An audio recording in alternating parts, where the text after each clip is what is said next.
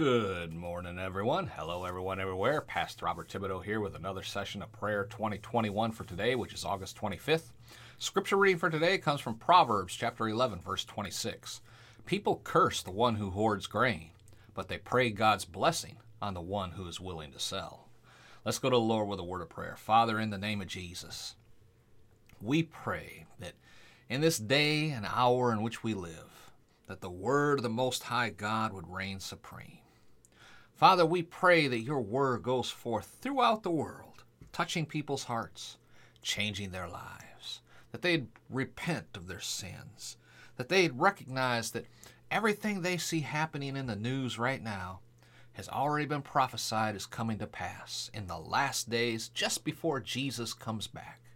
And Father, we thank you that we are living in the last of the last days, that we get to see the soon return of our Lord. And we thank you for this, we pray for this, and we pray for it in Jesus' name. Amen and amen. Now, we've been looking at what the Apostle John has had to say about prayer. And we've been looking at what John wrote in 1 John chapter 5, verse 14 and 15. But today, I want to look at verse 16. It says, "If any sees his brother sin a sin which is not unto death, he shall ask, and he shall give him life for them that sin not unto death." Now, if you notice, John is talking here about asking, which is a form of prayer, right? For example, if you ask God to forgive someone, according to 1 John 5:16, then that request is according to God's word, which means it is God's will. Amen? That means God will answer that prayer request for you. Praise God. Amen. And this is especially useful when you have a loved one that you are praying for. Now, let's back up and clarify something here.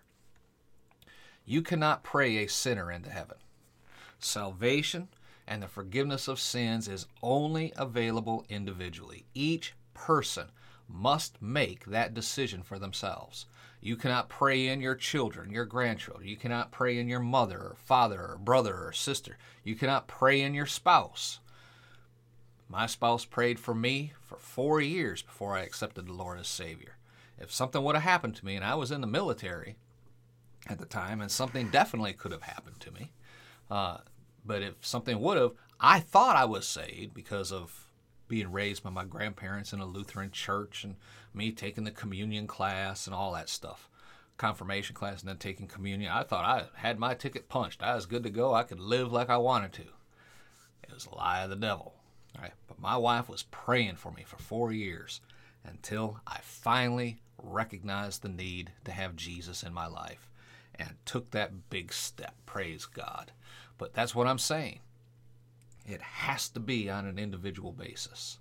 You cannot have someone not accept Jesus as Savior and you're praying them into heaven. It just doesn't happen. I don't care what religion. There is a major one out there that you can pay some money and they pray them out of hell and into heaven and all that. It doesn't work that way. Okay, they have to, at some point in their life, make that decision for themselves. Okay, and we'll talk about how they live their life after that. But what I'm saying is, once they confess Jesus as their Savior, once they are born again, then this opens up 1 John 5:16 for you in some situations. Let me explain. Let's say someone you love, your spouse, your parents, your children, grandchildren, a coworker, next door neighbor, whatever. Let's say they are a believer and they do commit sins even though they are a believer, right? I mean, let me ask you, since you became a believer, have you committed any sins? Yes, of course, I have too. Have you been forgiven? Have you asked Jesus to forgive you of those sins? Yeah, sure. Every single one of them? Is it possible you may have forgotten a few along the way? Yes, of course. Okay. Now, does that mean you're going to go to hell then? No. No, it does not. Not if you are a believer. Again, just like 1 John 5:16 says. Now, I'm not talking here about a sin unto death. I'll get into that in a future teaching. But it could cost you, let's say, one of your crowns of rewards in heaven. Okay. Not your salvation. Just some of the rewards. Now, I don't have time in this format for today's program to go into all that. You can study it out on your own, but let's continue with the example. Let's say your loved one is in a car accident, non-responsive in the hospital. The doctors come in, they say it doesn't look well, it doesn't look promising. What about the unconfessed sin in their life at that point in time? You know they're going to be with the Lord. It's just the unconfessed sin may cost them some of their heavenly rewards. So you would rather they wake up so you can pray with them and they can pray over any unconfessed sins and repent of them and ask the Lord for forgiveness. But that may not be possible. What do you do then? Well, 1 John 5:16 specifically says, if any sees his brother sin a sin which is not unto death, he shall ask, and the Lord shall give him life for them that sin not unto death. This means you can ask the Lord to forgive them, and he will. Why? Because you asked. Praise God. Don't shut me down when I'm preaching good.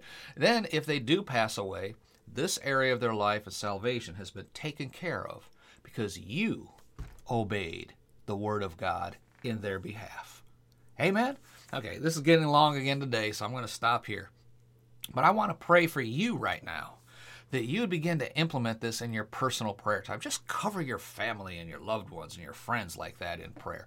You never know what the future holds, except when you're in Christ. Amen? Let's pray. Father, in the name of Jesus, I pray that the concept of 1 John 5:16 that we covered today, as revealed by the Holy Spirit, would take root and grow in the listener's life, those watching by video. Father, I pray in the name of Jesus for just not only my unrepented sin, but those of my family as well, friends and loved ones, co-workers. And Father, I thank you and praise you that according to 1 John 5:16, you give to me their life because I did pray for them, that they are guaranteed to have those unconfessed sins wiped away.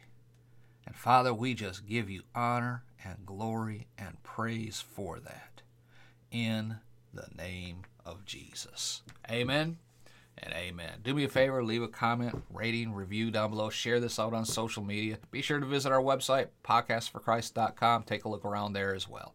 Till next time, it's Pastor Bob reminding you again from 1 Thessalonians 5:17, the Living Bible, to always keep on praying. Be blessed, folks. Talk again tomorrow.